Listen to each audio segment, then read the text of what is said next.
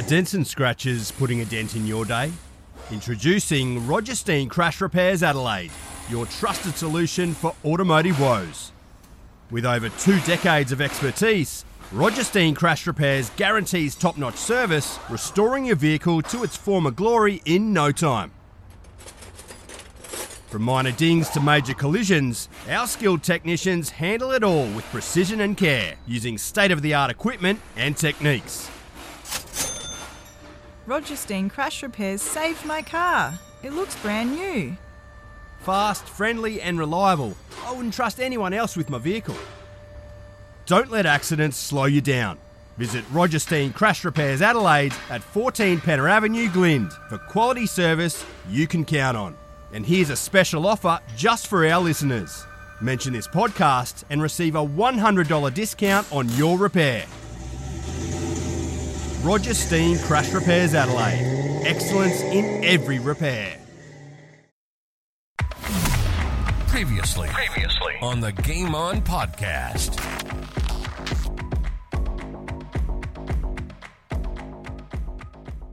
Sturt winning the wheelchair league for the 3rd time in a row. Yeah, the Eagles were a couple of goals up, but Matt Gregory, who is the Barry Robber and Don Bradman of the competition, got on top in the middle. I didn't think the Eagles played it as well as they could have. Mm-hmm. It's a very tactical game, wheelchair footy. And if anyone wants to go on, it's still available on the SANFL now. Click on and have a look. It is a fascinating sport, and it is so quick. The blocking and tactics off the ball is quite incredible. And look, watching the Paralympics at home, and I'm saying to Emma, right, they'll do this. And she said, well, how do you know that? And I said, because I'm commentating the wheelchair footy. You sort of see it, yeah. You know, and I love the sport. I love the inclusiveness of it. Yep. Everyone knows each other. You know, there'll be opponents in that, but playing wheelchair basketball together on a Tuesday night. So it's a little bit different in that way. Mm-hmm.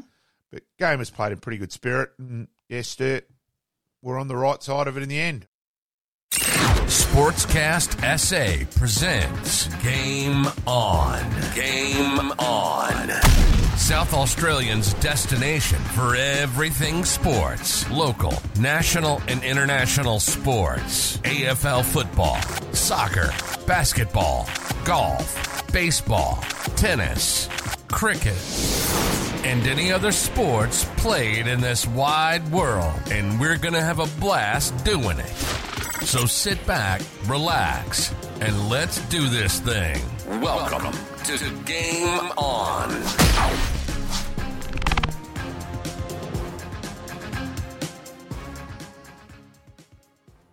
Welcome to Game On. My name's Pete. Once again, joined by Malcolm and Sturt, victorious for the 3rd time running in the SANFL wheelchair league. Yeah, there was about 400 people out there last Friday night at Lights View. As I said, I really value the competition. Love everyone's included, the inclusiveness. It really is a sport. I can't speak highly enough, and I think I rate it as a privilege to be involved in a very small way. And yeah, it's fantastic that a lot of state and national bodies are taking an approach to inclusion. Wheelchair athletes deserve credit where credit's due in getting up and having a red hot go. And for Sturt, they've obviously got a cracking team there at the moment. Oh, they have. And as I said, Matt Gregory's the key. With only 5 players on court, one player, and they've got another good forward, Guan, who's 7. But yeah, Gregory's he's fantastic. His long handball ability in the wheelchair is a Gary McIntosh-like, and he's incredible. Honestly, it is. I can't urge enough. I will mention when it starts again, because that's a break now for a fair while when the competition starts again, because hopefully there's going to be other sides added, other clubs are going to come in, so we've just got to wait and see there. I just can't emphasise enough. Anyone, you're not doing it on a Friday night in the future, get along to Lights View. It's free admission, and it's well worth it, and you will appreciate it. And it's interesting talking to people who come along and watch now and go, yeah, geez, it's incredible. And yeah, keep an eye on this space. We'll advertise it once it starts up again, and let's see if Sturt can make it 4 in a row, or maybe someone can knock them off their perch. So we'll definitely get someone on too. Absolutely. Around the Grounds.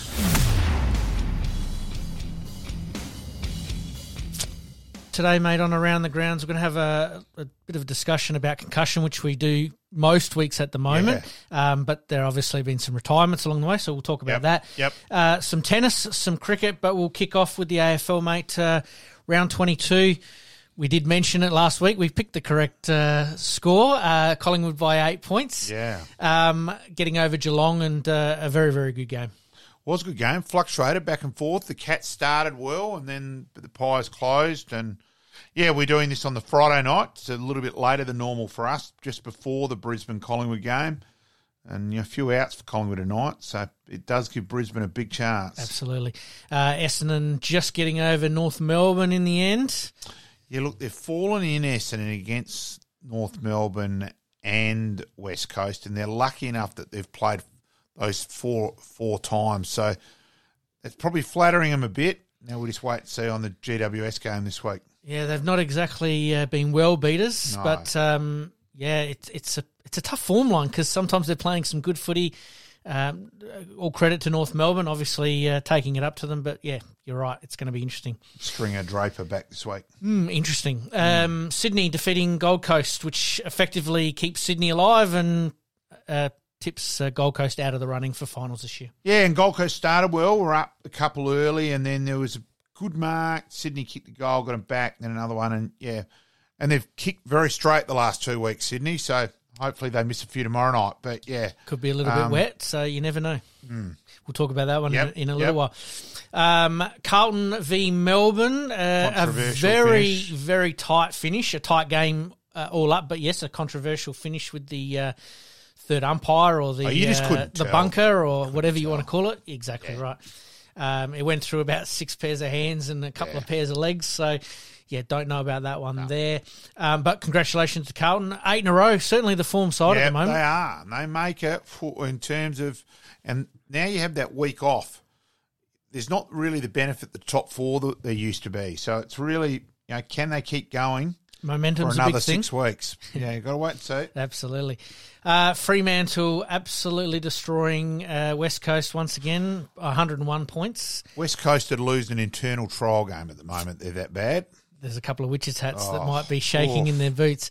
Adam Simpson. No, he's gone. He's gone? He has to. Yep. Has to, because you just can't front to hear that same voice again.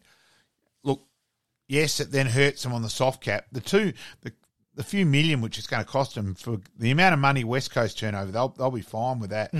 Yes, it will hurt them in the soft cap, but I just don't think you can return to that same voice when you've got so many pants down. I think there's 6 games they've lost by over 100, and I think it's another 2 by over 80 and another 2 by over 60. We haven't seen that for a long time. They're the worst side since Fitzroy finished up. Yep. Crazy to think. Yeah. Hawthorn just getting over the Bulldogs by 3 points. Puts the Bulldogs in a very precarious position now, and Hawthorn have sort of come home with a little bit of a wet sail at the moment. While it was a little bit of a surprise, you can't have to wait. Hawthorn had played so well against Collingwood the week before. Sort of wasn't, but it was just a huge result, which keeps everything alive for this weekend. Changes the dynamic dramatically in the scheme of things. And Hawthorn have got that hard edge of competitiveness about them that they just keep plugging away. And we've sort of seen that a little bit from Adelaide, with Nix, a bit of that Sydney-like, not giving up much. Yeah. Sam Mitchell's a very, very good coach, but really, has instilled that. Let's go back on the Western Bulldogs, though. They're down by 3 points. About a minute to go. Now, you would have thought that's a situation you've trained to the cows come in. And English goes and takes the kick out. Yep. We were just dumping out. I was at Oval Avenue because the Woodville West Torrens were guests of the wheelchair side were guests of the club. So I sort of come along. So I was at that. And, we were just English got the ball and we're just going, what? And, I just don't get that there would have been a set play. Surely English is one of the targets who then tries to tap it on. Yeah, it was bizarre. I would have thought Caleb Daniel being one of their better kicks would have been takes the kick out. Ideally, gets him, runs off, runs goes off, long, 15 minutes, and then taps over the back, maybe a Bontempelli or a Smith. Racing on. You Exactly just would have right. thought that would have been practice, and English just dumbfounded. Yeah. Could cost them a final spot, or Yep. it may put them in a precarious position when it comes to the finals and Well, who they it's- play against. They played Geelong last game. That could be for a spot, yep. Never know. The St Kilda keeping their season alive against the Tigers against Richmond there. I think Ross Lyon's the coach of the year. To get that St Kilda list to now where they should play finals. Okay, so I think they'll beat Geelong this week. I reckon with Geelong's outs, with Stanley out, no ruck, Rowan out as well. They've been hot and cold too, the Cats. Yep. And I think they've missed Selwood a lot more than any of us realised. We sort of thought that might happen. But not to the extent it has. And so out of that, I just think still I look at that St Kilda side and I think, how in the hell is that side going to play finals? So just hats off to Ross Lyon. Certainly come back in with a relaxed attitude earlier on in the year where they were cruising at one stage and then they fell in a bit of a hole and have just sort of found their way back a little bit now. And you're right, Ross Lyon deserves a bit of a pat on the back for that. Huge game. So this week where they play Geelong and then they play Brisbane in Brisbane next week. Yep. So they're not over the line yet, but geez. We'll get to that one as well. Yep. Port Adelaide, 51-point winners over the Giants. Certainly well needed for Port to come back after a few losses, and the dynamic of the finals with the Giants as well. Yeah, but the terrific threesome in terms of Rosie Butters and Horn Francis were just quick. And I still think the weather in September, they're the side I still think it'll suit more than anyone else. So, yeah. Carlton might be up there at the moment. They're starting to find some form. And I just love Port's pace, though, as much as I hate to say it. Yeah, fair call. And the Brisbane Lions just getting over the line against Adelaide by 6 points. Adelaide had their chances. Yeah, they did. Adelaide, they started well, Adelaide too, so they had some chances. Probably didn't have any luck with the umpiring whatsoever, but they just missed some set shots as well. A game that they would have fancied themselves, obviously, the away record. All right, we're going to continue to talk about that until the cows come home. But, against top four sides, they've played the top four sides 7 times this year. 2 losses to Collingwood by an aggregate of 3 points, I think it was, or 4 points. They've lost to Melbourne by under a kick. They've beaten Port Adelaide twice and they've lost to Brisbane here. Lost to Brisbane once and beat Brisbane once. So, their form stacks up and really they're doing everything in their power not to make the 8. Well, I think there was they probably could. I saw a premiership table where it had the results under a goal flipped around and the Crows were 4th. Yep. And they would have been staying 4th. Yes. So, it shows they've been close. Oh, look, I'm still where I will criticise Adelaide. Those things out of your control. Yep. Not going to Darwin earlier is still, for me, the crucial, biggest stuff-up of the year. I just still found that incomprehensible and, still do, obviously. We'll look back on that one once the final 8 is set. And like we said, there is some interesting games in round 23, which we'll talk about now, that is going to shape that 8 or knock a few teams out of contention along the way. Collingwood v Brisbane, 1v2. Ironically, a far bigger game for Port tonight than Collingwood. Collingwood doesn't really matter so much. Rap that young Ryan debuts tonight. Glenelg kid, commentated him last year a couple of times. He was emergency earlier in the year for the Collingwood game here. Yep. And to his credit, came and watched Glenelg's 18s as well and had a chat to him. And I rate the kid very highly as a player. Yep. And just really impressed that night. He could have easily gone, the thanks, mate. No worries. But he was genuinely engaging and. Oh, no, I really appreciate that. And he was, so full hats off and good luck to the kid tonight. Absolutely. What a game to debut in at Marvel Stadium, which I'll tell you what, I'll make one prediction for him. His first hatch will be running backwards into a pack. Trust me, he goes where angels fear to tread. Fair call, and that's probably why McRae has said, hey, let's give you a job, and away you go. Who's your tip in that one, mate? Oh, look, I think you have to go for Brisbane just because who's out in terms of Moore, De Goey, Nick Dacos. So there's some big outs for the Pies.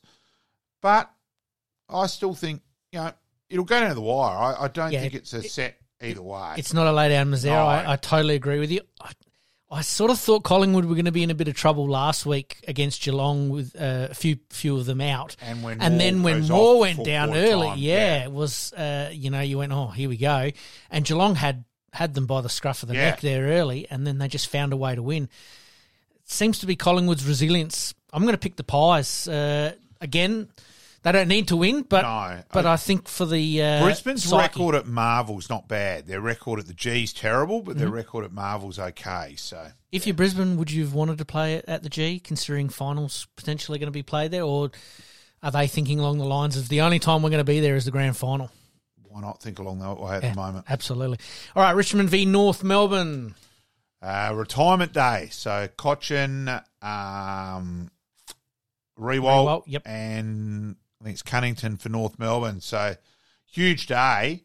I think you have to go for Richmond, though.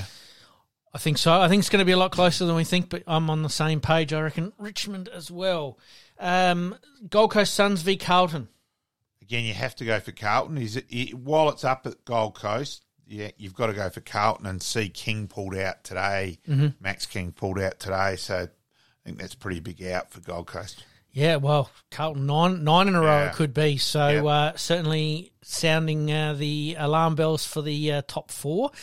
In that they're in some pretty good form, and again that bye that happened right at the right time for them allowed them to reset and refocus and adjust, and it's worked out beautifully for them. Giants v Essendon, huge game here. Huge game. Giants get their two small forwards, Daniels and Bedford, I think he's back, who were suspended last week. Yep. Essendon get Draper and Stringer back, but they've both been out for a fair while. Look, I'll go Giants, but I think it's a real toss of the coin as well. Whoever wins this game here basically puts them right in the box seat for playing finals, doesn't it? Very much so. Yep. Giants for me at home. Yep. I can't go past them at the moment. St Kilda v the Cats. We talked about it earlier. This one's a bit of a do-or-die game as well. It is. I'll go for St Kilda's defence, where Wilkie's been very good. They do shut the teams down. The Cats are probably going to be more attacking and take more risks. Again, toss the coin.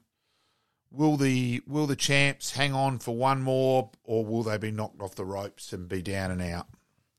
Hawkins' back's big, but again, been out for a little while. Yeah, there's a lot of teams that are throwing the kitchen sink at trying to get that extra win to somewhat guarantee them a final spot, and here's where percentage comes into play. Yeah, but the trouble is out of that, there's been not quite so much because there's been 2 draws. So that's where the draw Adelaide could miss out by 2 points yet. Yeah, we'll get to that one in a minute. The Bulldogs v the Eagles. Yeah, as I said, I wouldn't back West Coast against Adelaide Uni scum. So fair enough. Bulldogs certainly in the box seat with out of all of the teams that are vying for that top eight spots, they do have a relatively easy-ish draw. Oh, they played Geelong next week. They did, and we thought that they'd beat Hawthorn. So, again, nothing's guaranteed. Yeah, I think they'll beat West Coast. But I think you're right. Yeah. Yep. Melbourne v Hawthorn. Could be a little thorn in Melbourne's side. Yeah, it is, very much so. While you logically tip Melbourne, you've got to give Hawthorn a chance. Yep. Melbourne's still forward line up in the air. It didn't function that well against Carlton last week. Mm-hmm. Can Grundy do a job up forward? Petty out for the year. Fritsch still out, due back next week. Yep. McDonald had his first game back last week in the Magoos. So there's still a lot of ifs about the Ds at the moment.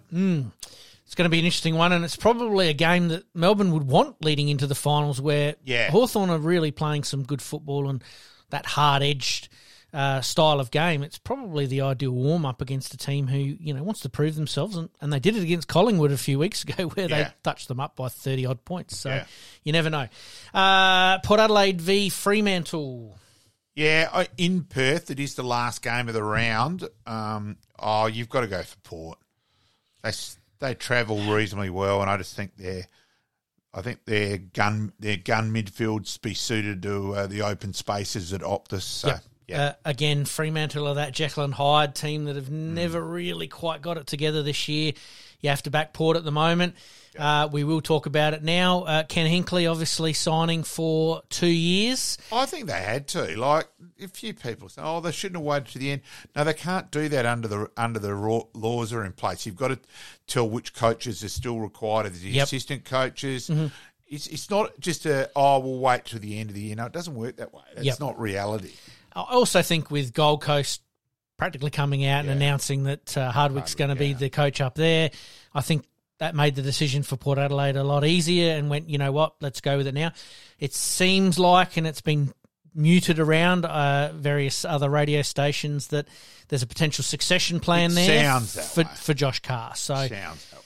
But Josh Carr's been doing a lot of the work, or it seems like he's been doing a lot of the work behind the scenes already in this process of this transition. I think Josh Carr and N. Bassett have been very proactive there. Absolutely.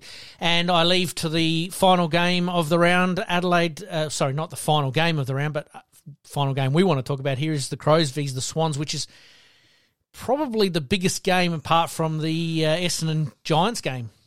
Absolutely flabbergasted and bitterly disappointed by Crows' selection. I can't believe they've dropped Pedler. Adelaide lack class. And they seem to worship mediocrity in the good, honest tries. Robert, Murphy, O'Brien, Keys. Yeah, good try, but you've got to play class. Mm-hmm. Now, everyone's going on how much Adelaide have improved and all that. If Adelaide lose this week, they actually end up about where they finished last year. Yep. So, for all the progression, it mightn't end up as much. And I just can't believe I go class, personally. Mm-hmm. I want class to play. And Rochelle, I don't understand their love for Murphy. Yes, he puts pressure on. I still think McHenry would have been just as good, if not better, in that role. Mm-hmm. He's kicked 12 goals for the year, Murphy, and keeps his spot while Pedler gets dropped. He's kicked 25. And, Well, I think Pedler gives a bit more dynamic around the middle of the ground as well. That if they do need a bit of drive through there, that they can chuck him in there in a way. Well, is it a case of maybe injured, maybe not quite right? Well, he's named. He's still the sub. Who's to say someone doesn't get injured in the first minute? So I'll never wear that one. And the other bit too is, as you said, the midfield. At one stage, Pedler's percentages of playing in the middle was the best of any Crows player on clearances. Yep. For mine, he's their future in the midfield, and it is a midfield which desperately needs class. Play him, for goodness sake. Yep. So, and especially in a do-or-die game. I can't believe it. Rankin returns. I would have played him last week. Yeah. I would have taken the risk and played him last week. He got through training and they decided to hold him back one more. Okay, I'm saying that with not having their medical stuff in front of me. So, I'll wear that. Hindsight's a wonderful thing. That X factor would have been I always thought that was going to be a very close game. Yep. I still think they could well end up missing out by half a game, and the what ifs with Adelaide. Yes, Rankin last week, the Darwin stupidity, incompetence. There's lots of things. It could be something that we talk about over the summer. Oh. So Adelaide v Sydney, who are you picking, mate? I'm going for Sydney because I'm so angry with Adelaide's selection. So there you are. Fair call. Tough to go against Sydney at the moment. They're actually playing some pretty good football, and as you mentioned a little bit earlier, they're kicking straight. And as we've seen, teams that kick straight generally win games. Yep. But I'm going to take it back one step further. The first team to 100 points is going to win. And in most cases, Adelaide have got to the 100-point mark better than any team at home than most. So I think Adelaide, but I don't think it's going to be that sort of game. I think it's going to be a bit wet for that. And it will be. A bit dewy and all that. Yep.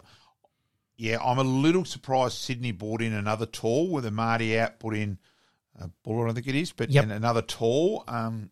So, yeah. It's going to be an interesting one. Yep. We'll keep an eye on it, and if they win this game, it gets them one step closer to playing finals, which I think is definitely a good pass mark for the Crows this year. Oh, that'd be We'll huge see. pass mark. Yep. But I just, as I said, I just don't.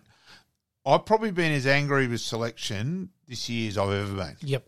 I just don't get it. I think if they do make it, they're going to shake and rattle a few teams that are in there going, geez, we don't want to be playing them if they play some pretty good football. I don't think any team would want to play Adelaide. No. So, yeah. Fair call. All right, we move on to the SNFL, mate.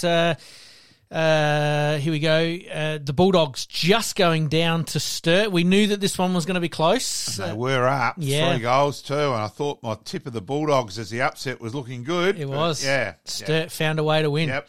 Glenelg just getting over Port Adelaide at Alberton Oval, which Port don't do well losing at home. Yeah, they did enough. They just did what they had to, the Bays, to get up.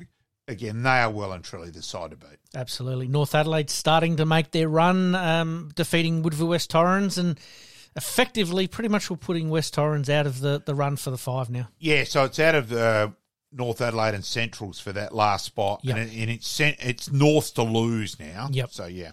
And North are just coming into a little bit of form. Jacob Surgeon hopefully getting them cherry ripe for a run at September again. Adelaide doing the job out at Mount Barker. Murray Bridge. Sorry, Murray Bridge, apologies. Yep. Murray Bridge there against West Adelaide. Yeah, and they lost Himmelberg in the first 5 minutes, and they actually got injury, and they're playing a lot of top-ups, but they've still been very good. So that's probably been a bit of a surprise to how Adelaide have been so consistent with getting injuries at AFL level and at SNFL level. So We sort of said last week that Mickey Godden, has full done hats a off to him. very, very good job I agree with in that. transitioning those guys from SNFL to AFL. It seems like he's doing the job for the next rung that are coming through of top-ups that are still doing the job that's required. Yeah. Fantastic. And to finish us off, Norwood getting over South Adelaide in a very tight and emotional tussle out at the parade. Yeah, it was. It was a pretty emotional day. I went along Wednesday to the service online at Norwood, where the funeral was back at Traralgon.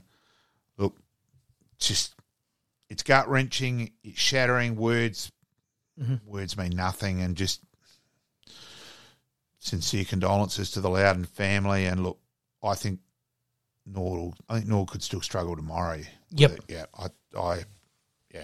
the repercussions obviously are going to be huge. That players are still somewhat mourning a loss of a beloved teammate. It's going to make it very difficult for them to see out the season, but maybe it's the best place for them at the moment to be on field. But who knows? Each player will take it differently. Absolutely. All right, we move on to round 17. South Adelaide v Port Adelaide. I'll go for Port. Just I think a little bit more consistent than South.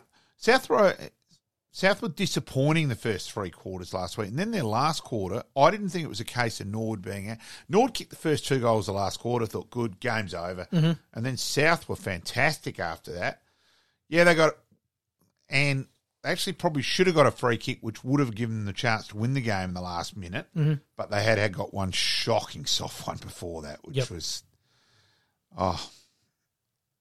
I'm more and more convinced that you've got to have played adult football to umpire. I've always had that opinion, and I reckon I'm become more and more fanatical watching each week and just dumbfounded. And the lack of understanding on what's actually a sling tackle too. There was 3 paid last week, and look, the one Norwood received, the Norwood player was afterwards.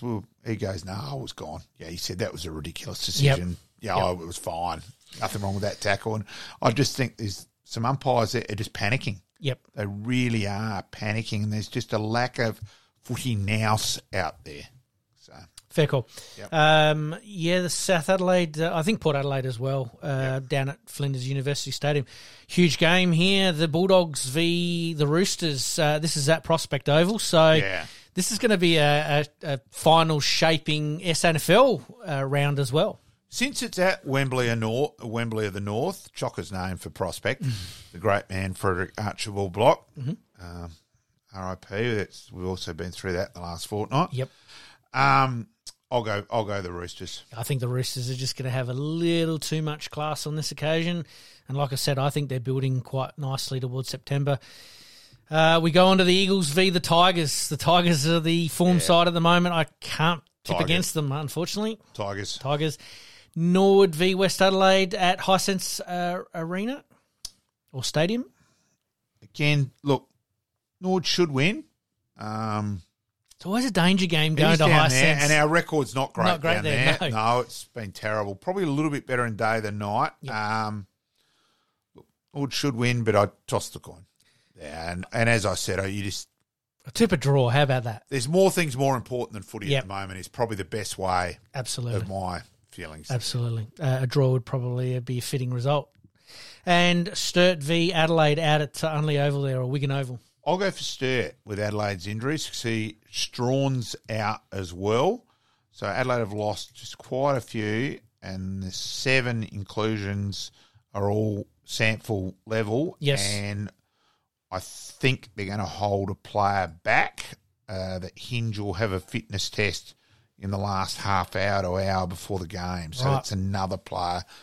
My mail will be held back. That Nankervis will be held back. So fair call. And Nankervis has been playing some great football, but Hinge has been playing some unbelievable football. Yeah.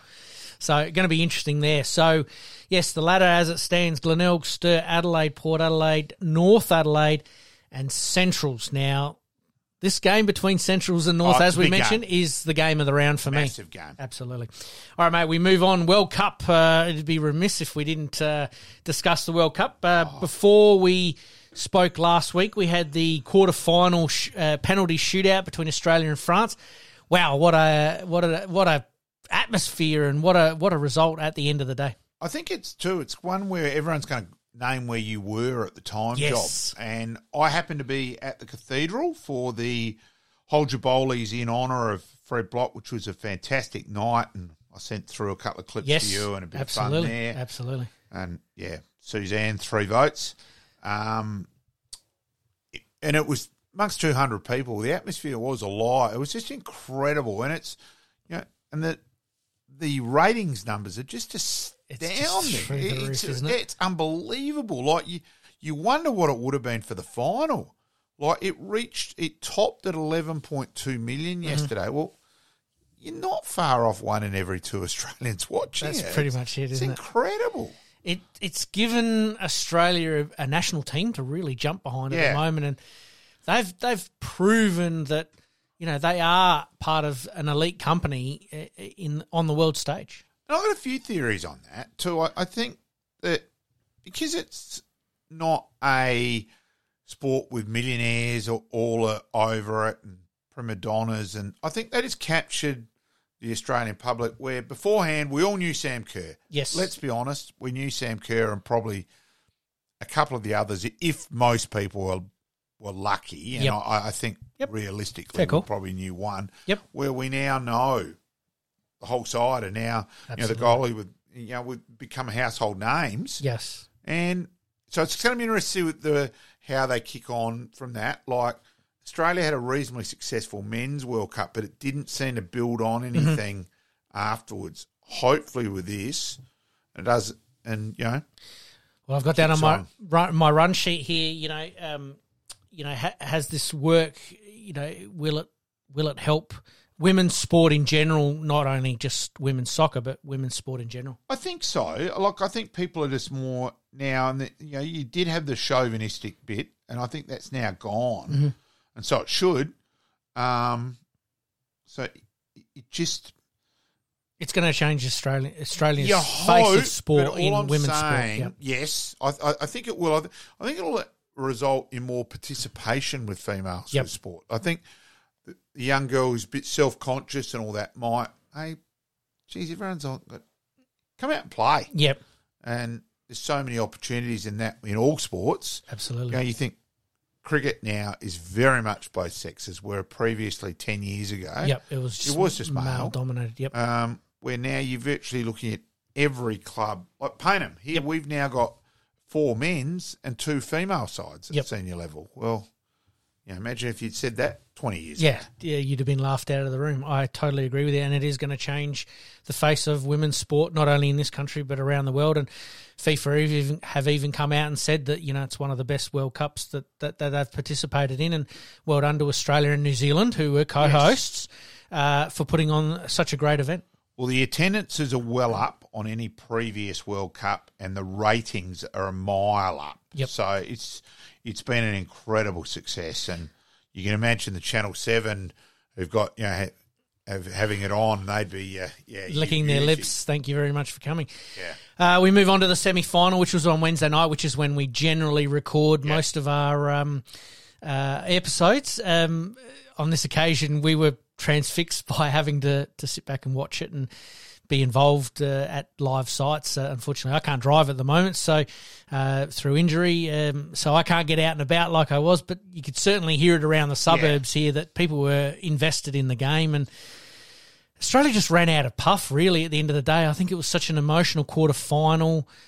Yeah, but it's such a fine line. Like, Kerr puts one of those chances away at the end, and it's 2-2, and it keeps going. Yes. Does the momentum there? We just don't know. Absolutely. As John Griffin was his favourite saying, it's a fine line between pleasure and pain. We love using that one there. Yeah. Kerr just didn't quite look right. I mean, there's some talks, she was playing at 70, 80%. Do you take somebody like that at 70, 80% and give them a whole game, or do they go with the tactic that they'd used quite well throughout the previous couple of rounds? Start her on the pine and bring her on for impact? Toss of the coin. Let's do remember she did score our goal. Yep, and it was an absolute rip snorter, wasn't it? Yeah. Hard to debate, isn't it? It is. I can't criticise Gustafsson for that. Now, talking about Gustafsson, the USA Today sacked their coach.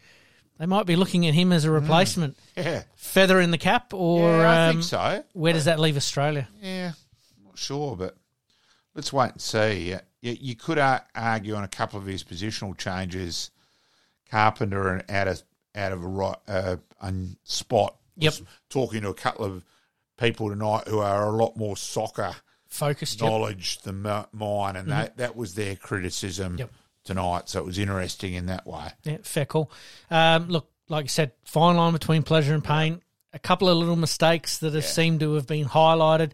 Look, these things happen in games. Yep. No one's going to win. No one's going to lose from it. But Australia get another chance to play for bronze against Sweden on Saturday, which, really, if they can get a bronze medal, it's going to be the best. It'd be big. Yeah, it'd be big. Yeah, I think Australians were a bit, you win or you don't. And so third, I think we've sort of, but I reckon tomorrow as it moves closer, yes, I think everyone will be back on. Absolutely. I don't see how this is a losing situation for Australian soccer, in that if they win a bronze medal, great. They've achieved the highest result of any national team in a soccer competition or a soccer World Cup.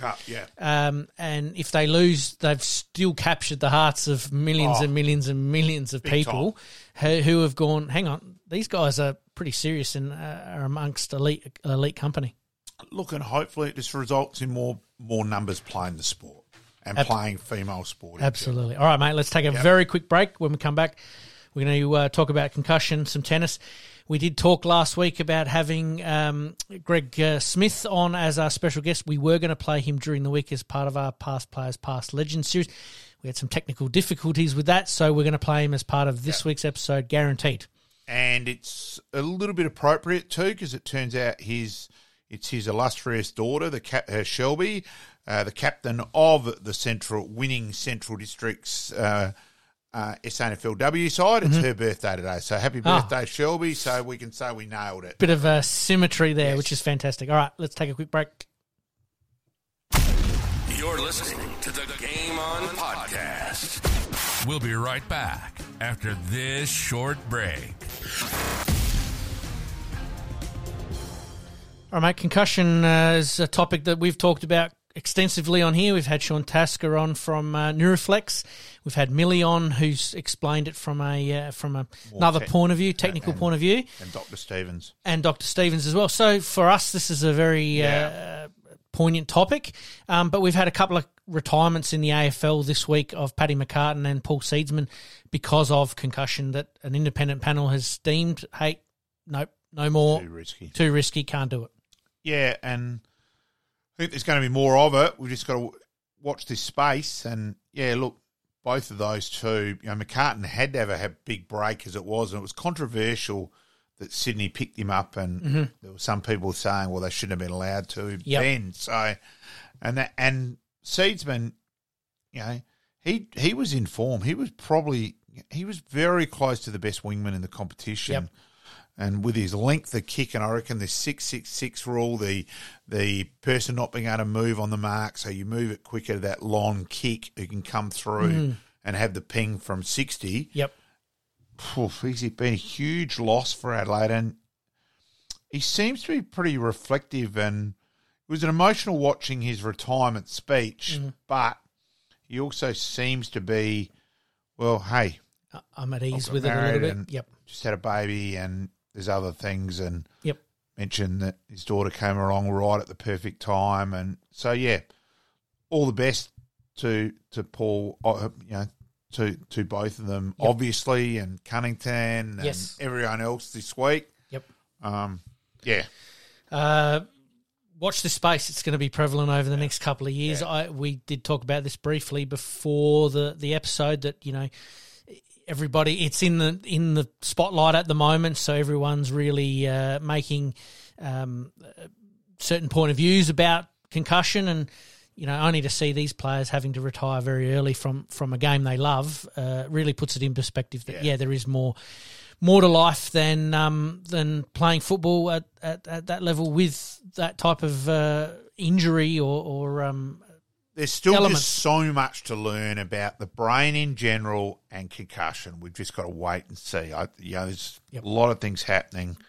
Let's part the brakes and wait and see. Absolutely. All right, we move on to tennis, mate. Alex de Minaur is in absolute form at the moment. He came runner-up at the Canadian Open, and then a couple of days later he's fronted up against the world number one, Daniel Medvedev, and bang, 5-2 down, I think he was in the first set, and come back to win that set, and ends up beating Medvedev in what's described as one of the great matches that has been played in recent times, and it's really put a lot of people on notice for the US Open coming up. Yeah, look, I'd just love to see him go deep in a major. We've had a bit of hope about de Minaur for a while now. Yep.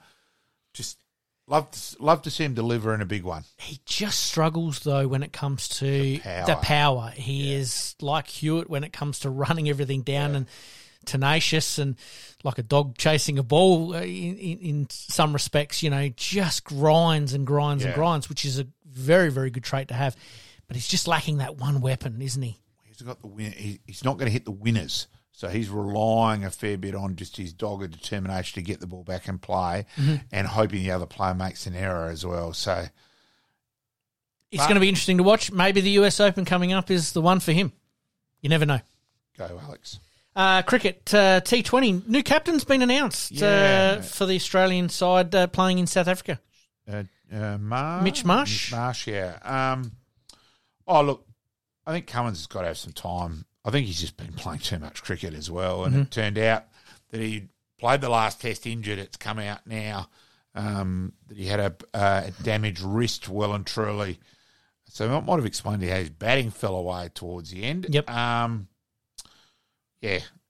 Look, good luck. But again, I'm sorry. I didn't even realise till today that the series was just about nearly upon us. Yes. I'm a cricket moron, and I'm not. Yeah, you're not over the T20s, No, fair call. I mean, we've talked extensively about test match cricket.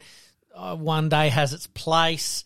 T20, all right, it has its place, but for certain people it doesn't float their boat. For other people it does. But anyway, it's going to be interesting to see how Australia goes. Some fresh faces and a few faces that are not going to be there that have been there previously. So we'll watch it with interest. All right, mate, we're going to take another quick break. When we come back, we've got Greg Smith, South Melbourne, Sydney, Collingwood and Central Districts legend, and you mentioned... And coach of the Roseworthy Farmers side. And as you mentioned, his daughter... Shelby, happy birthday to her as well. Smithy will be rapt that I have noted that.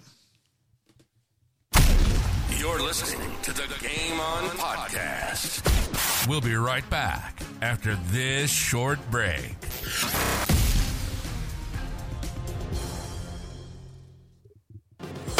Past players, past legends, past legends.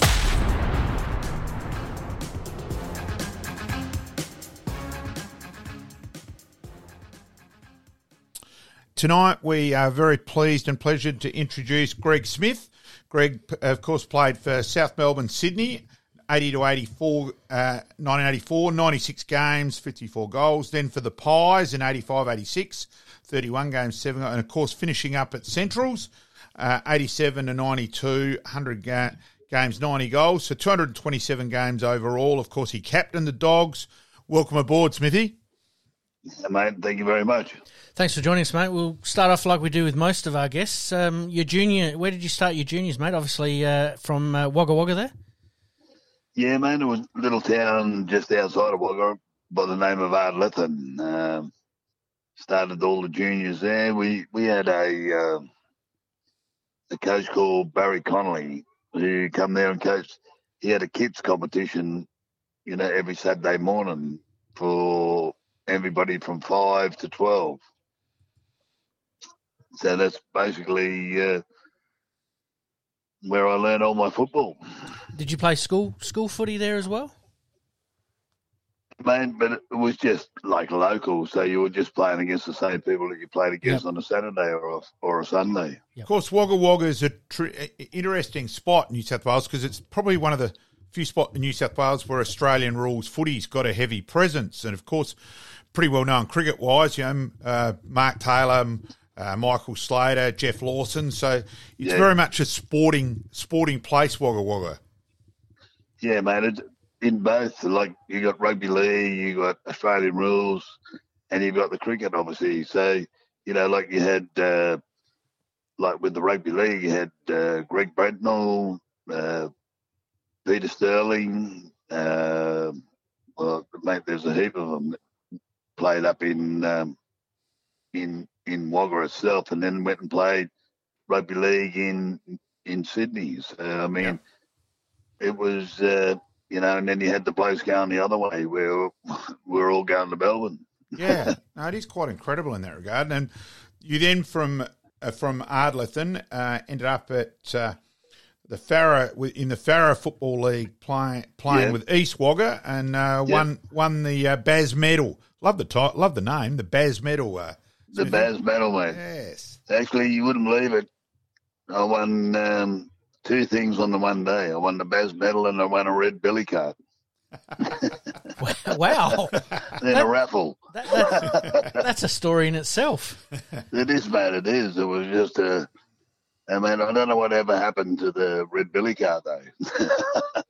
Now, one thing, Greg, like nowadays, we have the draft, the kids start from bang 18, that you actually, from there, ended up at South Melbourne and earning the nickname the Bionic Man. We'll go on with that. But it was 23 before you made your debut. Sort of, was that just more the era of just getting discovered back then as much as anything? Well, no, not really, mate. I'd been down to Melbourne. I went down when I was, I think, 15. Okay. And, I played in a trial match, and you wouldn't believe who I played against, Peter Bedford. Like, he just won the Brownlows. So, fair opponent, yep. Yeah, so you... And, then I went down and I never stayed there, mate. I like a bush kid, you were just... Yep. Wanted to go home. So, I just kept going home. There was one where I'd been down there and I did my hamstring and I had a bruise from the top of my bum to the bottom of my ankle. But it cost me $50 to fly back to Wagga. And I rang my old man up from Wagga and said, listen, you better come pick me up. He said, I'm not driving to Melbourne. I said, I'm not in Melbourne. I'm in Wagga.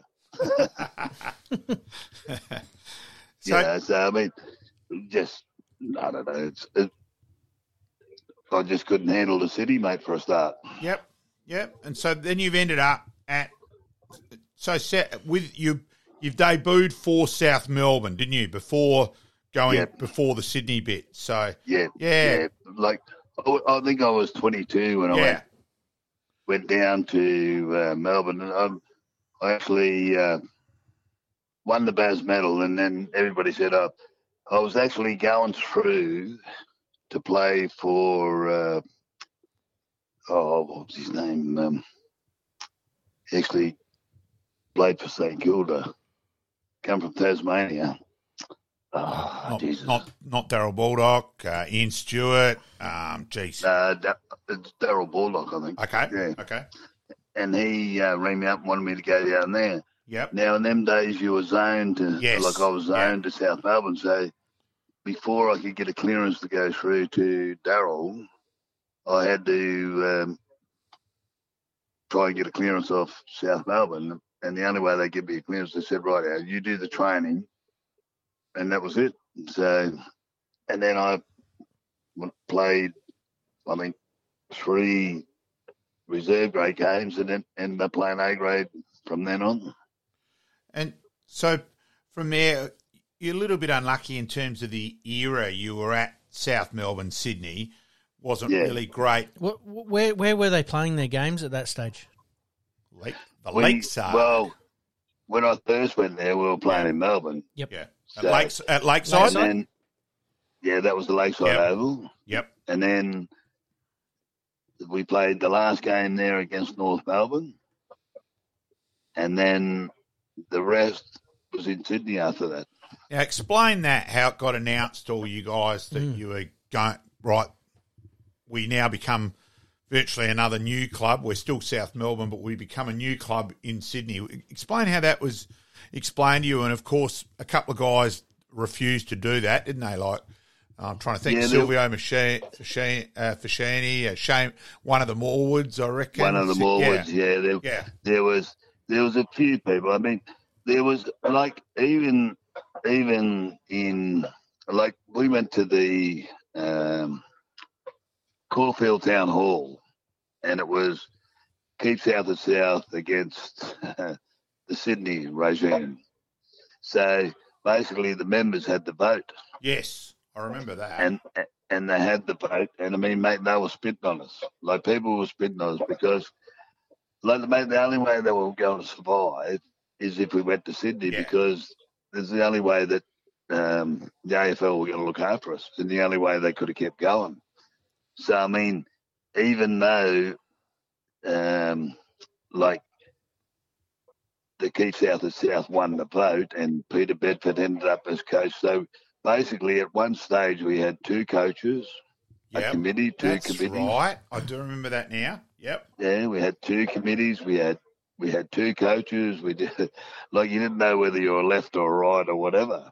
So, and I mean, in the finish, like, common sense prevailed, but, you know, like, because if we didn't go to Sydney, there was no survival whatsoever. They were just going to cut us off and shut us down. Now, what about, I remember the launch in Sydney on the Sydney Harbour, on the Sydney Opera House all that. What was that like? Mate, that was the most harrowing day of my life, I reckon that was. All we did was run around, and we ran across the bridge. We ran around the Opera House, down the steps. Then we went over to Luna Park and went running around there.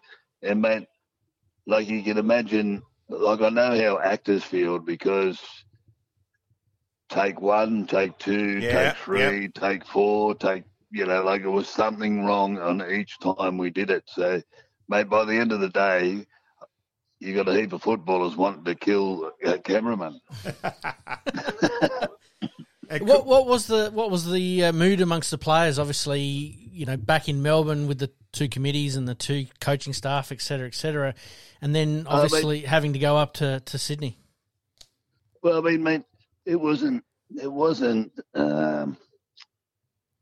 so bad, because amongst the players it was easy, because, you know, there was people that wanted to stay in Melbourne, obviously, but I mean, they would go and play wherever South Melbourne played, if you know what I mean. Except, you know, like there were still players that had a choice. Yeah. So, I mean, you were given a choice. If you didn't want to come, don't come.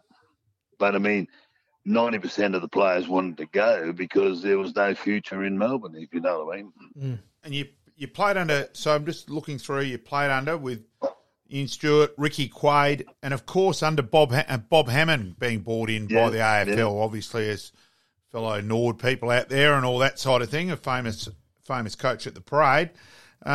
Describe all that sort of experience and for Sydney in that way. Yeah, I mean, it was, man, honestly, I mean, probably the best coach that I ever had, and only this is only my opinion, was Ian Stewart. I mean, okay. And then Ricky took over, and I mean, Ricky took over probably at a hard time because when we went to Sydney, mate, it was just a nightmare to actually turn up to training because one day you were training at this oval, one day you were training, and you get a phone call an hour before you're ready to train. Oh, God. And I mean, the whole time we like we're at the SCG, we had a little change room out the back, cold showers. You had, but this was after games as well. We weren't allowed to train on the SCG. Yeah. And I mean, it was just like you wouldn't call us a AFL club. Yeah. And I mean, and the thing about Sydney's rugby league, so I mean, they didn't care about us. How did you navigate your way around Sydney, especially with the last minute changes for your training schedule? Would have been a nightmare. Well, mate, you would have dominated in that way, Smithy. You wouldn't have found that a problem whatsoever, I wouldn't have thought. Just bluff your way through, mate. Nothing wrong with bluffing with bullshit, Smithy. Fake it till you make it. No, but I mean, one game, it was a night game, and I was working at Bankstown, which is probably an hour from the city. And we were playing Geelong.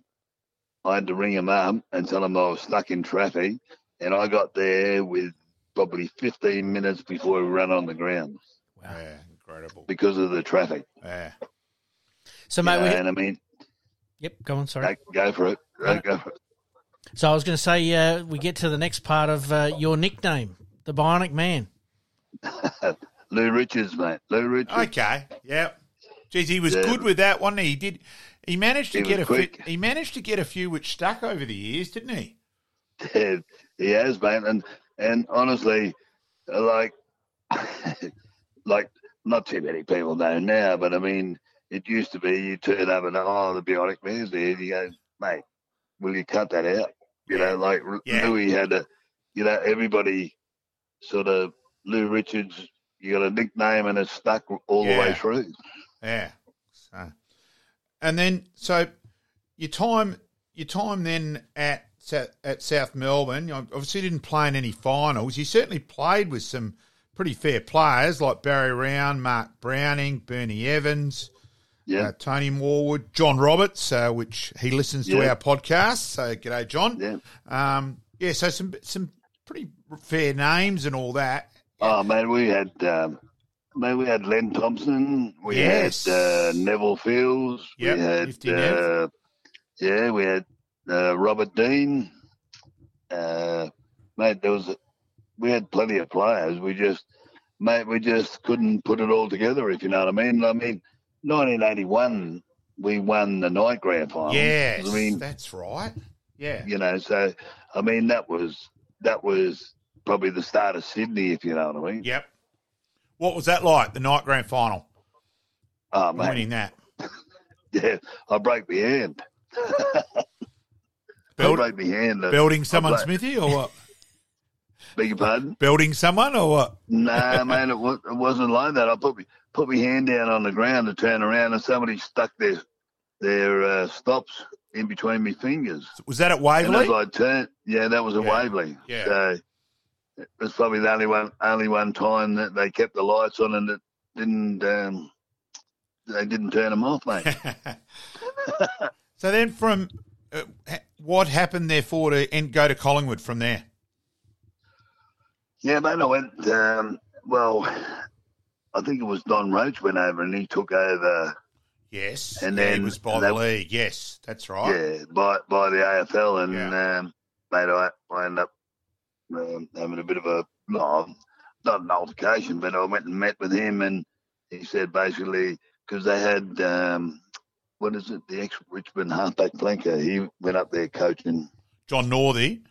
Yeah, he went up there coaching, and spoke to him. I was fit as a fiddle, and but next minute they said, "Oh, we're not going to give you a contract." But I said, "Well, fair enough."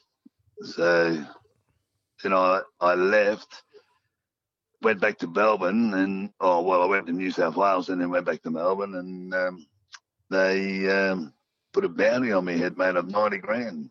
Jeez, so that was big coin back, big money back then. Yeah. So they did that, and the only one that could afford it was Collingwood, mate. Okay.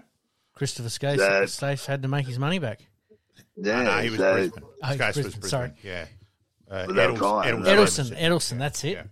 But mate, I never cost them that much money. Yeah. And describe your time at the Pies. So playing under originally there Bob Rose, and of course, then when the next year where they fell away a bit in '86, where Lee Matthews took over. Yeah, basically, mate. Like Collingwood, I went through a bit of a time with them as well. Like the first year I went to Collingwood, we had to drop our wages because they were going broke. Yeah, people don't realise out there how very nearly clubs, Collingwood, Richmond, where they got in that ridiculous war with each other and just bled themselves. How close clubs were to going under, you know. And they were, mate. We had. I reckon Roots just dropped a catch too. Good news in the background. Yeah, I just seen that. Yeah. I mean, Collingwood, like you said, Richmond, because, mate, when I went to Collingwood, there was Rains, Richardson. Yeah. I mean, Cloak. Yep. Who else? Mark Williams. Brian Taylor. Yes. Shaw. Shaws, all the Shaws. So, you had massive names, but never, like we couldn't put it together there either. Yeah. 7. Like it was like a fantastic, like if you write it down on paper, you say it's a fantastic side. But, I mean, if you don't play as a team, then you don't end up with a fantastic side. And describe your time of playing for Collingwood, especially the, fanatic supporters at Vic Park. Yeah, Vic Park. Oh, mate. We played Fitzroy at the park one day, and at half time we were down. Yep. So we're walking off the ground at half time. I thought we were going to get attacked. And, mate, luckily we won because we didn't get attacked after that. But Christ, it's just an amazing place. But, I mean, like Collingwood supporters are probably different to every other supporter. Yes, different breed. What was it different like? Breed. What was it like playing at some of those old traditional grounds like Moorabbin and Arden Street and Windy Hill? Windy Hill, yeah. Windy Hill, yeah. Mate, Windy Hill was magnificent, and it was Windy Hill. Yep. And I mean, and that's when you could actually say like those grounds supported. Like you were up against it before you even started, if you know what I mean. So, I mean, it's like St Kilda. St Kilda, you go and play there, and Friday nights, honestly, they would put the sprinklers on. Yes, famous. It's famous a story for that keeps coming back, doesn't it? Yep. Yeah, I mean you say most of them, even the Lakeside Oval. Like I played at the Lakeside Oval one day, and it was hailing, and the lake was like the ocean. You could have surfed on it. Yeah. So it was pretty close to the ground, wasn't it? Yeah. Yeah. I mean, it's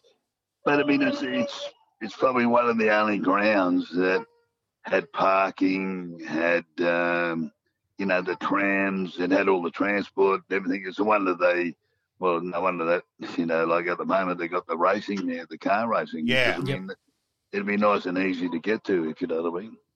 Yeah, I've never went to a game at Lakeside. Certainly went and had a look at it one day, but yeah. That was the closest I ever got in terms of that regard. So, see, I mean, it's like if you talk about, like, you got Collingwood, Fitzroy used to play down the road. Yeah. And played at Vic Park for a while too. Yeah, Fitzroy. And like all those, like it was all within kicking distance basically, except for Geelong, and that was about the only one. So I mean, now, mate, they travel everywhere. How about playing under Bob Rose? And can you remember? Did Robert Rose come out and watch it all? Yes, maybe. Yeah. I will say that, Pete. I will say the book on Bob Rose and his son, written by the other brother in Peter, is the best sports book I've ever read. So, oh, mate, you wouldn't. Bobby Rose had a little white van with the wheelchair access at the back. Yeah. And then he would, if you went to the club, he would be there. I mean, amazing, like to look after your son like that, if you know what I mean. And Bob Jr. was a great man as well. Yeah. I said he used to come over for Shield game. That was a tradition that Bob and Rob would come over at a Shield game to Adelaide Oval each year. So, I can remember, like, I wasn't that old, so I was probably 15 or so when I used to. I can remember speaking to him, and I always called him Mr. Rose and that at Shield games. So I certainly remember that. But in terms of a book, it's a magnificent book. What was the name of that book again? I have to look it up. It's written by Peter Rose. Okay. I reckon it's the Rose Boys. But yeah. So, and then of course you've ended up from Collingwood. How did you end up at the Ponderosa? Well, I mean, I was, like, growing up, I played for New South Wales. So in them days, we used to play against Canberra, and Cowboy Neal used to play for Canberra. Yeah, of course, yeah. And then the Cowboy ended up over here, and then somehow he must have got wind of, because I wasn't disgruntled with Collingwood. My hamstrings, my back, I was like, probably all the years of not, like, just playing with injuries and all the rest of it, that I sort of all caught up with me at once. So then Cowboy got me over here halfway during the year. Yeah, I thought it was during the year. Yeah. Yeah, which wasn't too bad, but the trouble is he put me straight in the A grade, and you can imagine what the blokes in South Australia thought.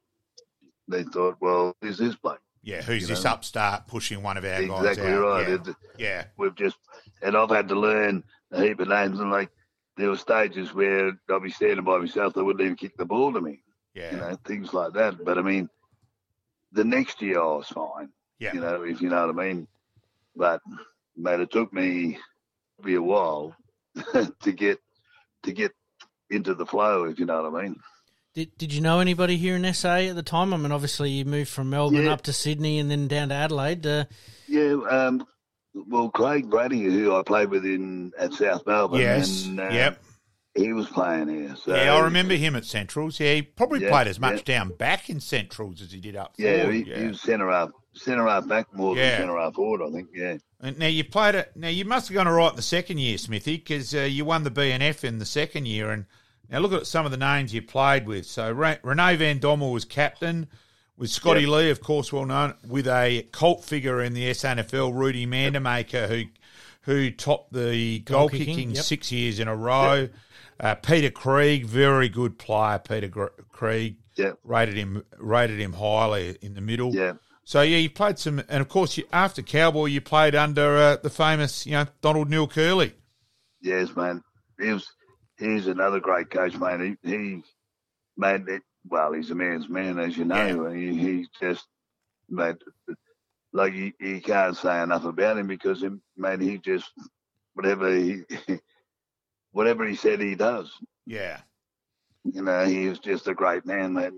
And I got along pretty well with him. I mean, he, I think, was probably one of the best coaches I've probably ever had. Yeah, I see you as well. You played it. You lost a couple of lost a couple of first semis too there. Looking where you finished fourth, so you're around the mark a couple of times, and that. So, I mean, mate, if you have a look at the side on paper, I mean, how many players out of that side, like you had, that went on to play Victorian footy or AFL footy? I mean, it wasn't too bad at all. Well, geez, just before you got there, the famous name of Platten, of course, Richard Cousins. Yeah. The cult figure of Wilbur Wilson too. Wilbur Wilson in 1984, after Nord had beaten Centrals in the first semi, one of my best mates was a Centrals man, and he'd played indoor cricket that night. He wanted to go to Elizabeth, and I didn't think anything of it. I've walked into Elizabeth with my Nord jumper on, and they've gone, "Geez, pal, you've got guts or you're crazy." I said, "Oh, look, probably a bit of both." And within 10 minutes, it was fine. And Wilbur Wilson played the spoons that night, and I just sat back with my jaw on the floor. He was amazing. Yes, mate, he is. He can sing a bit as well. Yeah. So, and then you've ended up captaining the Dogs. That must have been a pretty big thrill to, as an import. I always reckon you're going pretty well to get accepted to end up captaining a club. Yeah, I mean, mate, it was. I think it was like the start of a bit of a new era, because Curls had left, Stewie had taken over, and like there was a new administration, whatever. And mate, they were looking to turn it into sort of like a family club, and like I had a few kids and all the rest of it, and they wanted. But I mean, mate, like I just got too old in the finish. Of course, though, your whole time at Centrals, and he is a person who deserves enormous credit. A remarkable record in Chris Grant. Yes. Just extraordinary. 40-odd years, 43, 40-odd years.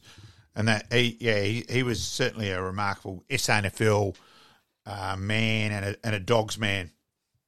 Oh, mate, the amount of work that Chris has done for the club, and like you said, just 40. Mate, if you can last 44 years, that's extraordinary. That's an exceptional effort by itself, let alone anything else that you've done. You know, it'd be remiss, Peter, for where we are at the moment, where we record each week.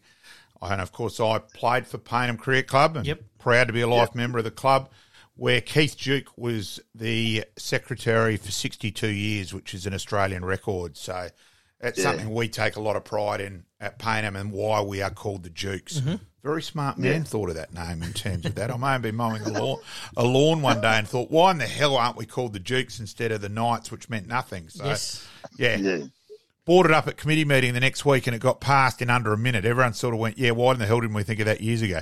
Just bang. So, yeah. Now, from there, Smithy, from your end of your career at Centrals, now I know when I then met you and you're coaching the Roseworthy side, and we had some fun times with that. That was. Where did your footy go immediately after Dogsland, where you decided the body was gone at Centrals? Well, man, first of all, like I worked with one of the ex-players, Denny Harrington. Yes. And he was coaching Paraka at the time, so he wanted me to go down there, and I was like, really, do I want to get straight out of it and straight back into it? And I didn't, and then I spoke to a few blokes. Like I coached Salisbury for 1 year. Yep. Then I left there and went and played at Gawler South for a year, and then I got a hernia, and I said, well, that's probably the end of me, and that was. I sort of give up after that, and then never, like I concentrated more on work and everything since then, and then you wouldn't believe it, my daughter started playing, so I got back into it again. But how did the Roseworthy bit come across? How did that happen? That was a mate of mine who took over the Wasley's Hotel. Yes. Neville Clark was his name, and he said, "Oh, we're going to coach the Roseworthy, what is it, Division 9." Yeah. I said, "Well, how does that work?" "Oh, well, they all come at the pub and they just need a coach." I said, "All right, we'll go out there." Now, he was So a he little used to go guy, out. wasn't he, on memory? Trying to think. Yeah, little guy. Yeah. Yep. And that's how it all come about. And then me and him did it the first year. Then Neville gave it away the second year, and I kept going. And then after that, I think they abandoned us. Yeah. You know what I mean? Like, started to struggle for they numbers. didn't have enough numbers, and that was it. So that was fun too, Pete, in terms of mate, the best. The thing about that, it's a university side, so the end of year drinks is amazing. Yes. That is the most amazing thing that I've ever been to in my entire life. And I was cooking the barbecue. Yes, I do remember one of those, yes. And, of course, coaching that, Pete, was fascinating and all that if everyone was at the campus that week, they'd quite often have quite a reasonable side. Mm-hmm. But then once the holidays came, good luck. Yep. And you were lucky. You were like, there was, I think, one or maybe more than one, but there was a couple of games where I think the boys had been out the night before or whatever. Next minute, we go in at half time and go back out at half time. We go back on the ground at 3/4 time, and anyway, they go, "Oh, we're 2 players short." They were still in the change rooms. Yeah, there was some fun times. Mate, there was more than fun. Like, you couldn't, like, it was serious, but it wasn't taken seriously. No, and I remember that in terms of the holidays time. It was, yeah, Raw, you're coming to umpire, but you've got to bring 6 players with you as well. It was, it was always challenging. Yeah, it was. And I mean, oh dear, it was great times though, and they were good kids. Yeah, and I do remember one game too, and I actually can't remember the guy's name, not that I'd mention it. And it was an away game from uni, so it was rule. You've got to come and bring some guys with you. So the game started, and I get there, and I've got 4 guys, and you've gone, "What have you managed to bring, Rulebook?" I said, "Well, 2 of them are okay," and I've gone, "One of them, I reckon he's played 4 games. I don't think he's had a kick yet." And he got a blatant free kick. The guys pushed him right in the middle of the back. I've blown the whistle. It was just, and as he's getting up, I've actually realised that's right. And he's done the old-fashioned, throw the ball up in the air, kicked it, and it just went over the man on the mark. Yep. And everyone was just crying with laughter. Yeah, it wasn't. And he was pretty good about it. He went, "Yeah, I've never played before." Yeah, no worries, mate. Let's have some fun. And yeah. And you were pissing yourself, Smithy. You went, "Geez, Rubble, you certainly bought something there interesting." Yeah. So. And then they know. Great people. Go through there. So with the Central's women's team start, and you wouldn't have imagined that you've ended up your daughter playing footy, and go through all that experience and then ending up at the Dogs, and of course we'll go to the big day in that regard as well this year. Yes, mate. It was. I mean, it's like, well, when I first was given the captaincy, they had a walkway out in the middle of the oval at Centrals. Yep. Anyway, we had to walk on this walkway, and because I was up there, Elby would have been probably maybe 2. Yep. And she's walked up on the walkway with me and followed me. So to mean something like that enticed her to play footy, because I mean she's played netball for like local here in Elizabeth. Then she went up to Gawler Centrals, won premierships, won best and fairest, won league, best and fairest. And then she said, "Oh, my other daughter was playing up at Eastern Park." And she said, "Oh, well, I'll go up there to have a game just to keep fit for the netball." And she started doing that. And then the coach of Central's come there and seen her play and said, "Well, come down here and have a go." And the rest is history. History, yeah. And I tell you what, Pete, she has a bloody crack. I'll give you the big tip. Bit more than the old man? Oh, no, I won't. I can't have a crack at Smithy in that way, but let's just say Shelby enjoys the tackling aspect side of the game. She has a real crack, and I enjoyed commentating games Shelby played in down at Glenelg, and, watch. And then at the grand final, Central sort of came from nowhere. Look, I admit, I think very lucky free kick in the end, but so be it. But, it was just to see the pride on your face out on the ground. And Shelby admitted herself she wasn't good at making a speech, so it was all she'd written it out beforehand. But then the big line at the end was, "Hey, I've upstaged you, Dad. It's something you never mentioned," and that was great. That was the real probably genuine bit out of it. Like, I'm not saying the rest wasn't genuine, but it's not as easy when it was a written speech, and that I thought that bit came across beautifully. And don't worry, just by fluke standing next to you at that stage, and don't worry, Pete, I did make him buy a copy of my book. Yeah, well done. I could just see the pride on your face then, and that meant a hell of a lot to you, mate. Oh, mate, yes, it was. And I mean, mate,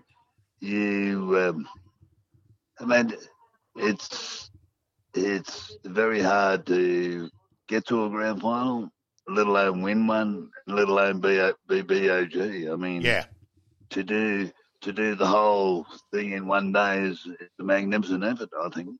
Oh, look, and Central stuck at it. Where South looked the better side the majority of the game, but they didn't put them away.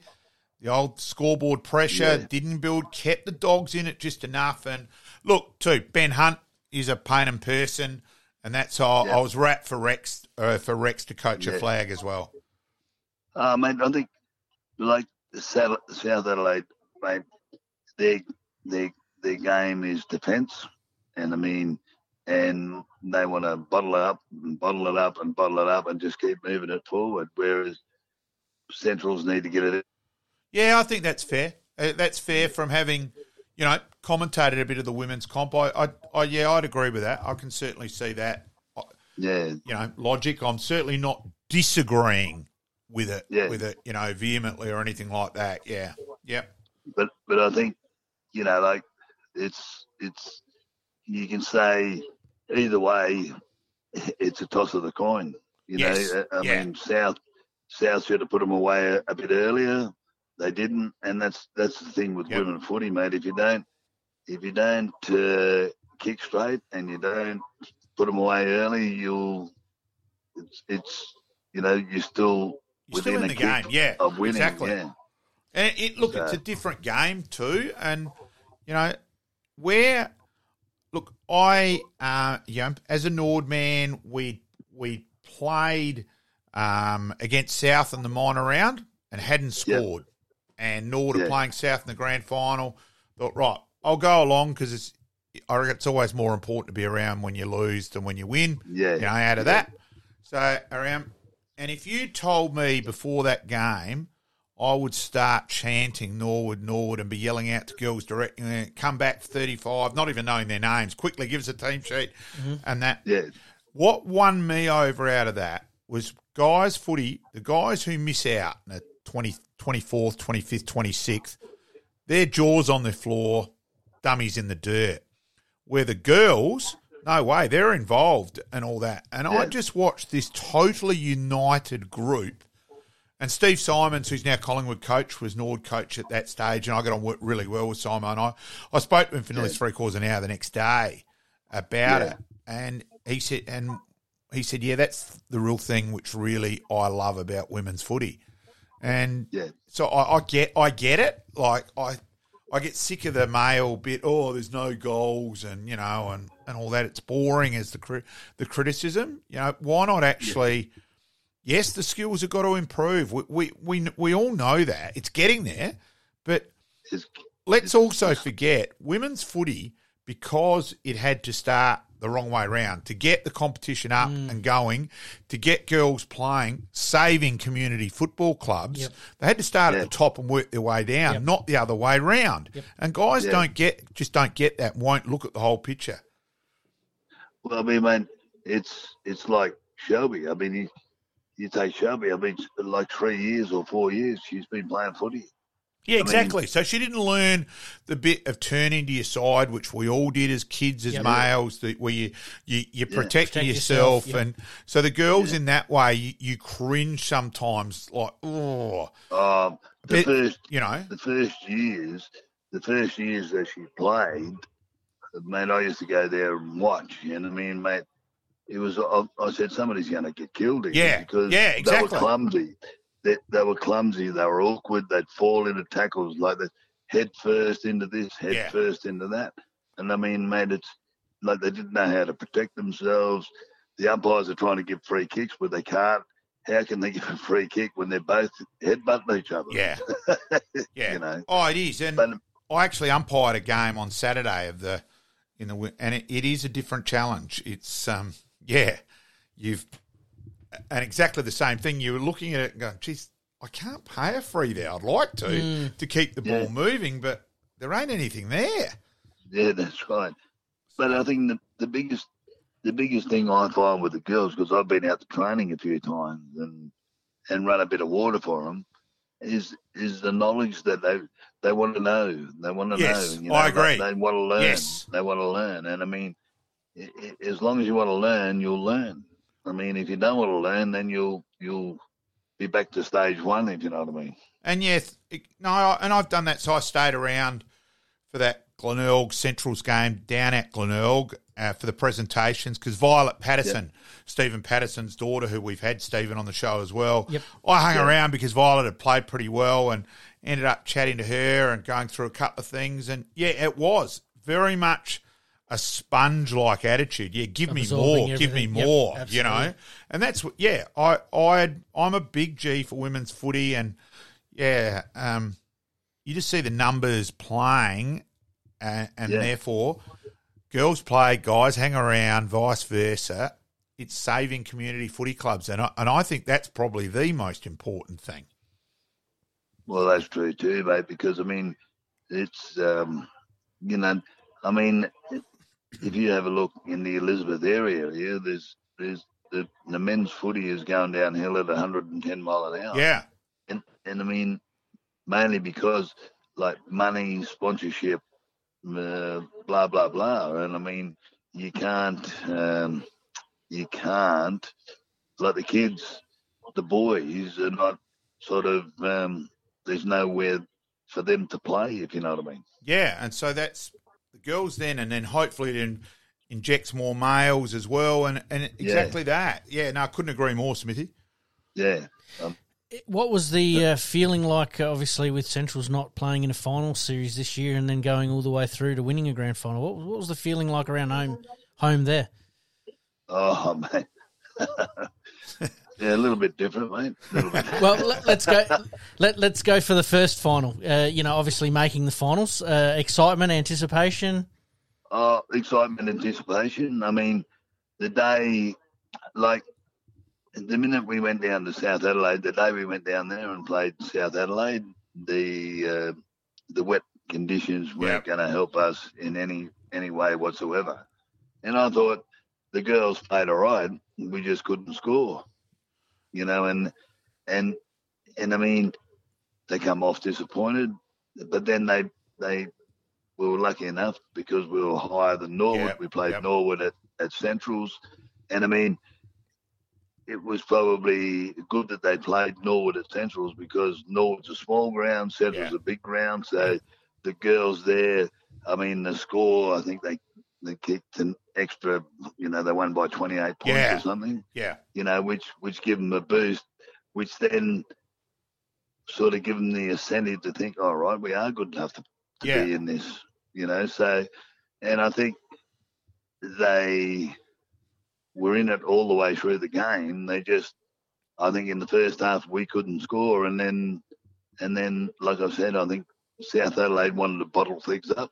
Oh, you've been unlucky too. You lost a couple with injury early. We lost the ruckman and then had to replace her with another girl that hadn't, Charlotte Riggs, who was a champion. Like, she's going to be a champion footballer down the track. But I mean, luckily enough, mate, they had the cattle to go on with it. I mean, they stuck at it. Yeah. And I mean, from probably half-time onwards, I thought we were the better side. We just couldn't score. I was standing with Greg Edwards towards the end, and as the 25-metre penalty got paid for to go through to the goal line, I said, your bar trade's just trebled tonight, Greg, and he just smiled and went, yeah, this is a good result. Yep. So, and he's a good man, Megsy. Oh, mate, a great man. Yeah, huge respect. But I mean,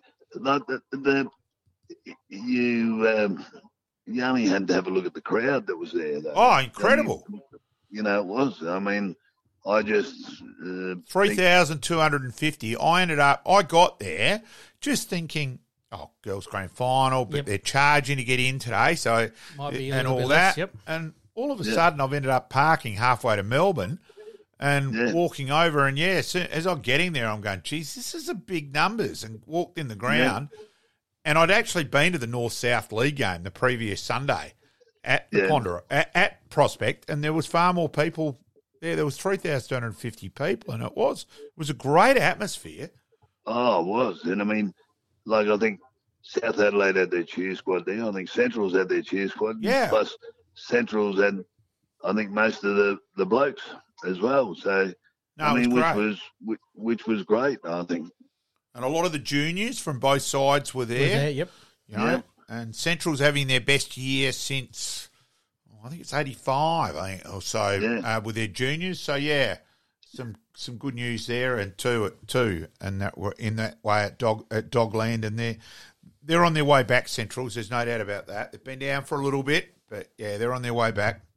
Well, man, like you've got to have a little bit of luck sometimes, don't you?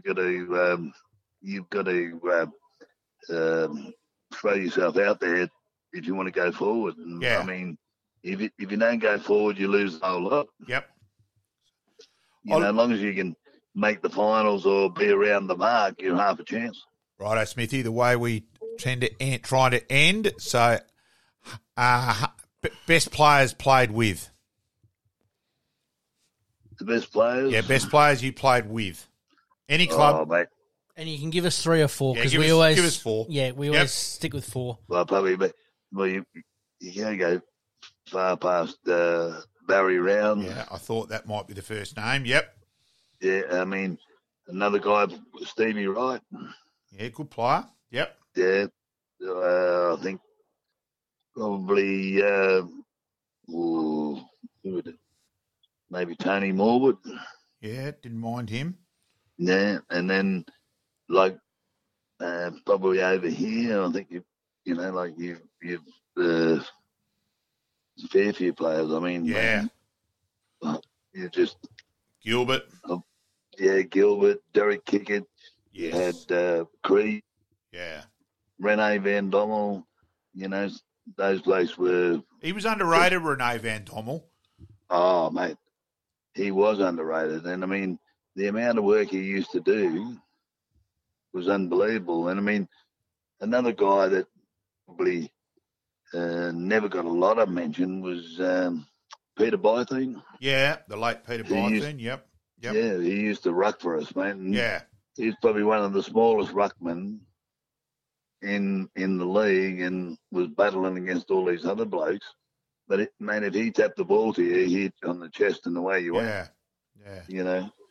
So I mean, there's been some, luckily to play with, some pretty good footballers. And as we all know, the best thing about sport is the friends and mateships you make out of it. I always say we've got this crazy thing in Australia and I've got to be honest, I'm running a uni day on Saturday, and it's premiership reunions. And I said, why do we have to do it with premiership reunion? Like one guy replied back last night, I didn't play. I said, you could turn up and say you kicked 10 and won the best on ground medal 20 years ago. No one's going to know. Like, for goodness sake. But we've got this shocking bit too. And look, actually, I was, the article, the article on Fred Block, when I wrote it, I'm getting all these messages. Oh, has Chocker passed away? And I'm going, why have we got this thing that you can only tell someone you love them when they're dead? Why in the hell can't you do it when they're alive? It means a tad more. And so we have got this weird thing in that way with sport in particular. So, yeah. Like you said, it's never during, it's always after. Yeah, it's crazy. And we'll get you out of here on this one. Your hardest opponents that you played against, mate? Oh, man. I used to have in Melbourne. Well, mate, one of the is your Norwood friend. Is Jesus. So with Macca? Macca, man, Macca. Well, I think a fair bit of mutual respect between you two. Oh, there was in the finish, mate, and we still have the same for each other now. I mean, man, he was a great player, and I remember him. Like I'm just a little bit older than him. So one day at Norwood, he's laying on top of me, and he said, "It's about time you give it up, old fellow." Yeah, I can imagine that. Not on your life. Yeah. Nothing like a good sledge. Nothing like a good sledge. Nothing like trying to get into. If there were any two opponents I could see having a drink and a smoke together, it's you two, well and truly. So he is, mate, a great player, a great person. You know what I mean? He is a great person, and I mean, mate, like you said about that, like I had the opportunity to play on Bruce Dewell, and I played on Gary Ablett. And I mean, you play on those players, and you don't dream. Like I was probably the day I played on Ablett, and I played for Collingwood. He kicked 1 goal, 4. So, mate, I walked off the ground. A very, very lucky man, mate. A very lucky man. Yeah, so absolutely brilliant. You just cross your chest for that one, mate. Absolutely. Can't argue with that at all, Smithy. Look, greatly appreciated having you on board. All the best to Shelby, and we will follow up that other matter which you and I have spoken about off here with my role. Yeah. Unfortunately, I can't really discuss that with my role, mate. Samful. So, all the best in that regard, and look forward to catching up soon, Smithy. Not a worry, mate, and thank you very much. Thank you, mate. Thank you for joining us. Yeah, but see you, mate. Thanks, Greg. Yeah, mate. Bye. And, mate, we thank Greg for his time there. We did record that interview about a month or two ago, actually, I think it was. Yeah. We did have it up our sleeve. What a story, Sydney, South Melbourne, having to move up to Sydney, then gets moved to Collingwood and then ends up at Central Districts. Certainly Latham Brothers, didn't he? Got around the trap, Smithy, and as I said, I met him actually after his career of playing when he was coaching the Adelaide Uni Roseworthy side, where Roseworthy became part of Adelaide Uni in the competition, and always got on well with him straight away, and enormous respect. Geez, he was tough. Mm-hmm. He had a crack, Smithy. He left nothing out there. Nor does his daughter, by the way, Shelby. But huge respect for Greg, and it's great to run into him on the ground after the Centrals had won, and understandably, he was a very, very proud and happy father. So why wouldn't you be? Exactly. Absolutely, and congratulations to Shelby. But more importantly, thank you to Greg for giving us his time and allowing us to bring it to our listeners. I reckon he'll say, geez, about time. You go, I probably forgot I did that. So, yeah. All Thanks, good. Smithy. All right, let's move into Happy Days. Happy Days.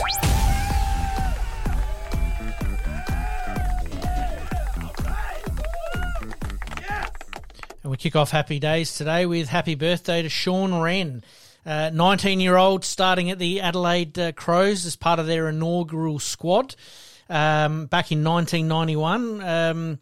Some eye-catching performances for West Adelaide, who were making a bit of a late-season charge at that time in the SANFL towards the finals.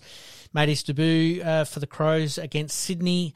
Again, bit of symmetry with this weekend in round 18 of 1991. The 6'8", 203 centimetre ruckman, obviously the leading ruckman at the time, but suffered a couple of ACL injuries that sort of cut his career a little bit short. And he was 52 and he wore 52. So, look, and I will say he is Adelaide Football Club's most important ever player in terms of, you have a look, did his knee, where they finished, comes back, wins 2 flags, does his knee against at Footy Park when the bouncing mat. Yes, on Footy plate. Yep. Yeah, plate. Geez, I remember being there and watching the all the officials out there panicking, thinking of the legal repercussions at the time. Yep. And Adelaide fall away and don't make the 8. He was brilliant, and also, while he was always a gun ruckman, brilliant on the back plate, he was bloody good as a forward as well, especially before he did his knees. He was an absolute champion. 3 knee reconstructions as well. It's incredible. Obviously traded to Hawthorn as well, so we better make mention of that. Yep. No, huge respect for Sean, the big puss. Fantastic player. Happy birthday, and like we said, bit of symmetry there. 52. He's 52. Adelaide playing Sydney. It all sort of ties in quite well with the theme. Thank you very much. And happy birthday to Sean Wren. All right, we move on. Cricket, 1953. England regains the cricket ashes from Australia after winning the series 1-0. Yeah, I'm pretty happy I can't remember that one. So, 1953, 10 years before I was born. I'm happy to say as a cricket nut, I haven't got a huge remembrance of that one. And I got to say, it's not a series I've actually got to research much. No, I didn't. Through most things, but not that one. I thought that might pique your interest, but my interest was really that it was 1-0, which is just crazy. A lot of draws, obviously. I will predict, it'll be very interesting to go through whether Trevor Bailey played much part in that series. I will look that up out of interest in the week. Love giving you a little brain bender there. Yep. All right, we move on. 2001 Formula One Championship. German Ferrari driver, Michael Schumacher wins the Hungarian Grand Prix at Hungarian to clinch his 4th F1 Drivers' Championship and equal Alan Prost's record of 51 Grand Prix victories. It's pretty impressive. Champion as well, and obviously he's gone through plenty of struggles and... What might have been. Yeah. That's really what it gets down to. What might have been. Yeah. Yeah, and look, thoughts and best wishes there. I know it's cliche stuff, but yeah. And not a lot of press or information coming out about anything, which is astounding in some respects, but at the same time, fantastic that his respects and wishes, family's respected wishes for privacy is certainly there, and all respect for that as well. No, all the best. All right, 2016 Olympic legend Jamaica's Usain Bolt wins his 3rd gold medal in the men's 200 metres for the 3rd consecutive Summer Olympics, recording a time of 19.78 in Rio de Janeiro. I'd have no problem. I could beat him. Trouble is, I'd be in my car. But, yeah, and even then I'd want to get away to a good start. No, incredible. You'd want about a metre and a half from the actual finish line, and he's the handicap of him being at the start line. You'd want your car to start pretty, absolutely. Pull away. But he is just a legend, isn't he? Yeah, absolutely. And we finish off with soccer. Cristiano Ronaldo in 2003. Makes his debut for Manchester United and the Premier League in a 4-0 win, home victory over the Bolton Wanderers. Great player, but he probably had more respect as a youngster than he's going to retire with. And, he's got a lot of things to answer for where he's caused himself not to be as respected as he should be. We talked about Lionel Messi, obviously heading over to the US at the moment and doing some wonderful things and still playing some unbelievable soccer. We'll see what happens with Cristiano Ronaldo. All right, let's go into the extra time big finish. Extra time big finish. I need to get a new promo set up for this because we've had a bit of mail during the week. We've had a few people that have written in and left us a few messages. So let's go through them first. Chris from Burnside. Who's the biggest retirement loss for a team so far this year? Rewalt, Nick Nat, anybody else that's sort of on the cusp that might be big losers for them retiring? Oh, look, I don't think there's anyone. I think Paul Seedsman. Yep. In terms of a player who was still probably much at the top of his game. Yep. Is the biggest one for me. Like both Rewalt, Nick Nack, his body's really let him down. He's been out for a fair while. Yes. But he still was getting towards the end. Yep. Rewalt was well and truly at the end. You can argue that you could say he's played on 1 year too long, but then how was he to know that Lynch and Richmond would know that Lynch would end up getting injured, so Rewalt would have to play the number one forward role again. Yep. They weren't planning on that with him. But purely, I'm saying the biggest retirement loss, I'm going to go Paul Seedsman. Fair call, and I have to agree with you, and thanks for Chris for bringing this one up. We'll get back. We've got a few other mailbags to come, but we've got to chuck in our AFL retire, re-sign and trade. Scotty Lysett, Riley O'Brien or Mason Cox? Nothing against Riley O'Brien. I have a respect for him very much as a person. As a footballer, I'm not a fan. I think he struggles with lack of footy now, consistently only hits to the one spot. I'm not a fan. He can retire as far as I'm concerned. Yeah, I'm not going to be, I can't lie. Fair call. Scott Lysett, it's whether his body manages to hold up. I think if he's just had an op, whether that works, and he's got a big finals campaign coming up. If he gets through that, he's very much re-sign. If he doesn't, I think he becomes because Riley O'Brien will be playing for Adelaide next year, as much as I hate to say it. He will be. And probably Mason Cox is a little bit the same as Scott Lysett, that he's got a big September to come. If he can't get back in the Collingwood side, I think he becomes the retire. Yep. But if he ends up back in it and plays his role, he probably gets another year. So sure. Yeah. I'm going to go with I'm going to retire Scotty Lysett. I'm going to re-sign Mason Cox, and I'm going to trade Riley O'Brien. Yep. But again, that doesn't quite work out when Adelaide don't have the stocks to replace. I will say I'm happy that I know Adelaide are having a look at I don't know how high it is on their priority thing, but I'm impressed that they've been at least out looking at the best couple of young ruckmen in Code and Agode and Luck this year from the 18 side of things. I watched him for Westminster on Wednesday night, 6'8". Yep. And ended up talking to a couple of recruiters from different clubs about him, and we were all very much of the same thought process that his upside is enormous. Right. So he's now become my biggest interest on where he'll get picked up. Okay. I was just about to say Grundy. Adelaide looking at Grundy, I mean... They should be. Yeah. I've got no doubt they should be. Where it then comes into play, if O'Brien... And I think O'Brien's already still signed for next year, which I think's... Anyway, yep. All right, we move on. We'll go back to the mailbag, mate. Cheryl from Clemsick. Good question, this one. What do you expect from this year's AFLW, both the Crows and the Power? I think the Power will improve a bit, and the Crows will still be competitive. I cannot understand why the AFLW, it had where the season was being played, starting in February, the Big Bash had finally finished its 832nd game competition. Mm-hmm. You're crying out for footy. Why? You then start your season while the AFL season's still going. Yep. And then the grand final, as far as I'm concerned, at the elite level, that and the SAMFL and that. So you finish that. Why you've then got a competition continuing, I think is insane. That there was a big drop-off in numbers of attendance and ratings.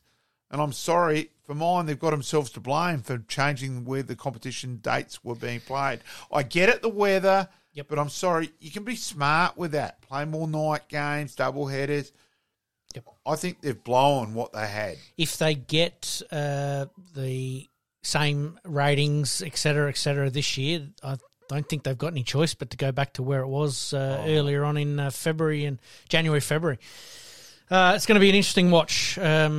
Crows, I agree with you. The Power are going to improve, and I think the Crows are going to be around the mark as well. Good systems down there, and Matty Clark's doing a very, very good job. Thank you, Cheryl, for writing in. Craig from Largs North. Now, it's not R. Craig, because I did check. I actually did check okay. this. I did check this. He talked about he wants to talk about, will we see a revamped Live Golf here in Adelaide if the PGA and the Live start to come together? Because obviously we talked about it with Craig, when it comes to golf. We talked about it a couple of weeks ago. I think Craig, and ironically, he does live very close to there you go. as well. No, I did double check this. I think we will get Craig on to answer that. My understanding is the Live will definitely be happening. So we've just got to wait and see what happens there. That it could change a little bit. Because there could be a couple of teams coming in and they're talking about having them ranked, and things are up in the air a bit at the moment. And probably to have a chat to Craig again probably isn't the world's worst idea to get. And we'll do that as we get a little bit closer, for sure. Yeah. And our last mailbag is from Ron. He's in the Barossa Valley there. Is this the last we've seen of Nick Kyrgios, and do you think he'll retire? I think it's a big chance. Look, he's not a tennis nut. He's not. He's a different cat. We all acknowledge that. But he's also well and truly, tennis isn't his life. And I think if he's bugger, this is too hard. I'm not going to put in the work with a body. So yeah, I'll back retirement. I think he's pretty close. I think there is a little bit of umming and ahhing there with him, and you've either got to be all your chips are in or all your chips are out. I don't think you can ride on the fence on this one. So thank you to Ron for that question. Good I think question. very, very good question. And to finish us off, mate, the good, the bad, the ugly from this week. It's almost how the good and bad's the same. That the good is well and truly the Matildas. Yep. The bad's the disappointing that we didn't make the final because, geez, imagine what it was going to be. It's taken over the country as it was. I mean, they're talking about public holidays and it's just been incredible. Crazy. So it's not a bad that we lost. That's not the right wording, but it's almost what could have been. Yep. Is a better way to describe that. Yep. But the good, they're still the good. Absolutely. Big time. Absolutely. And the ugly? There hasn't been too much ugly this week, to be honest with you. Look, I can't fault anything. No, another good, and I'm glad I've actually thought of this at the time. I want to praise South Adelaide Football Club last Saturday. Their warmth, genuineness, seeing that, once the final siren had gone, hey, there's something way more important in footy. Mm-hmm. They all came in and gnawed afterwards as well. So, look, full credit to South Adelaide Football Club for last weekend. Mate, you stole my thunder on all three of those. I can't fault the Matildas. Yep. Absolutely good. The bad, you're right. What could have been. Yeah. And obviously South Adelaide's warm gestures that, really says a lot about a club, and South Adelaide have been on the improve for a great number of years, and little things like this can really help both clubs form a stronger bond.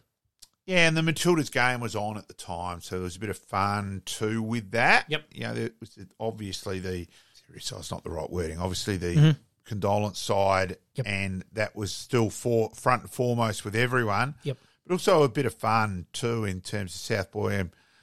Brooksby and the South Boys were 2 yards from me, and there was an Adelaide, Australia crossed the ball high in the box and went over the head and get Brooksby on, and then it became a bit of mucking around. Well, your home should be out there. And it was good. It was good fun. Absolutely. All right, mate. We'll put this episode to bed, mate. Huge episode once again, as per usual, mate. We promise to do better, and we thank all of our special guests, and we thank our listeners who have written in and sent us some questions, which was something a bit different. We threw it out on the greatly appreciated on the socials a couple of weeks ago, and we got a couple of replies. So we're hoping to get a few more of those, Definitely. And we'll see how we go. Yep, thank you. We'll see you next week. In this crazy world we live in, we all need the distraction. Enjoying the show? Like, rate, and subscribe. Hook up and connect with us on social media at SportsCast SA. We'll see you next time on Game On.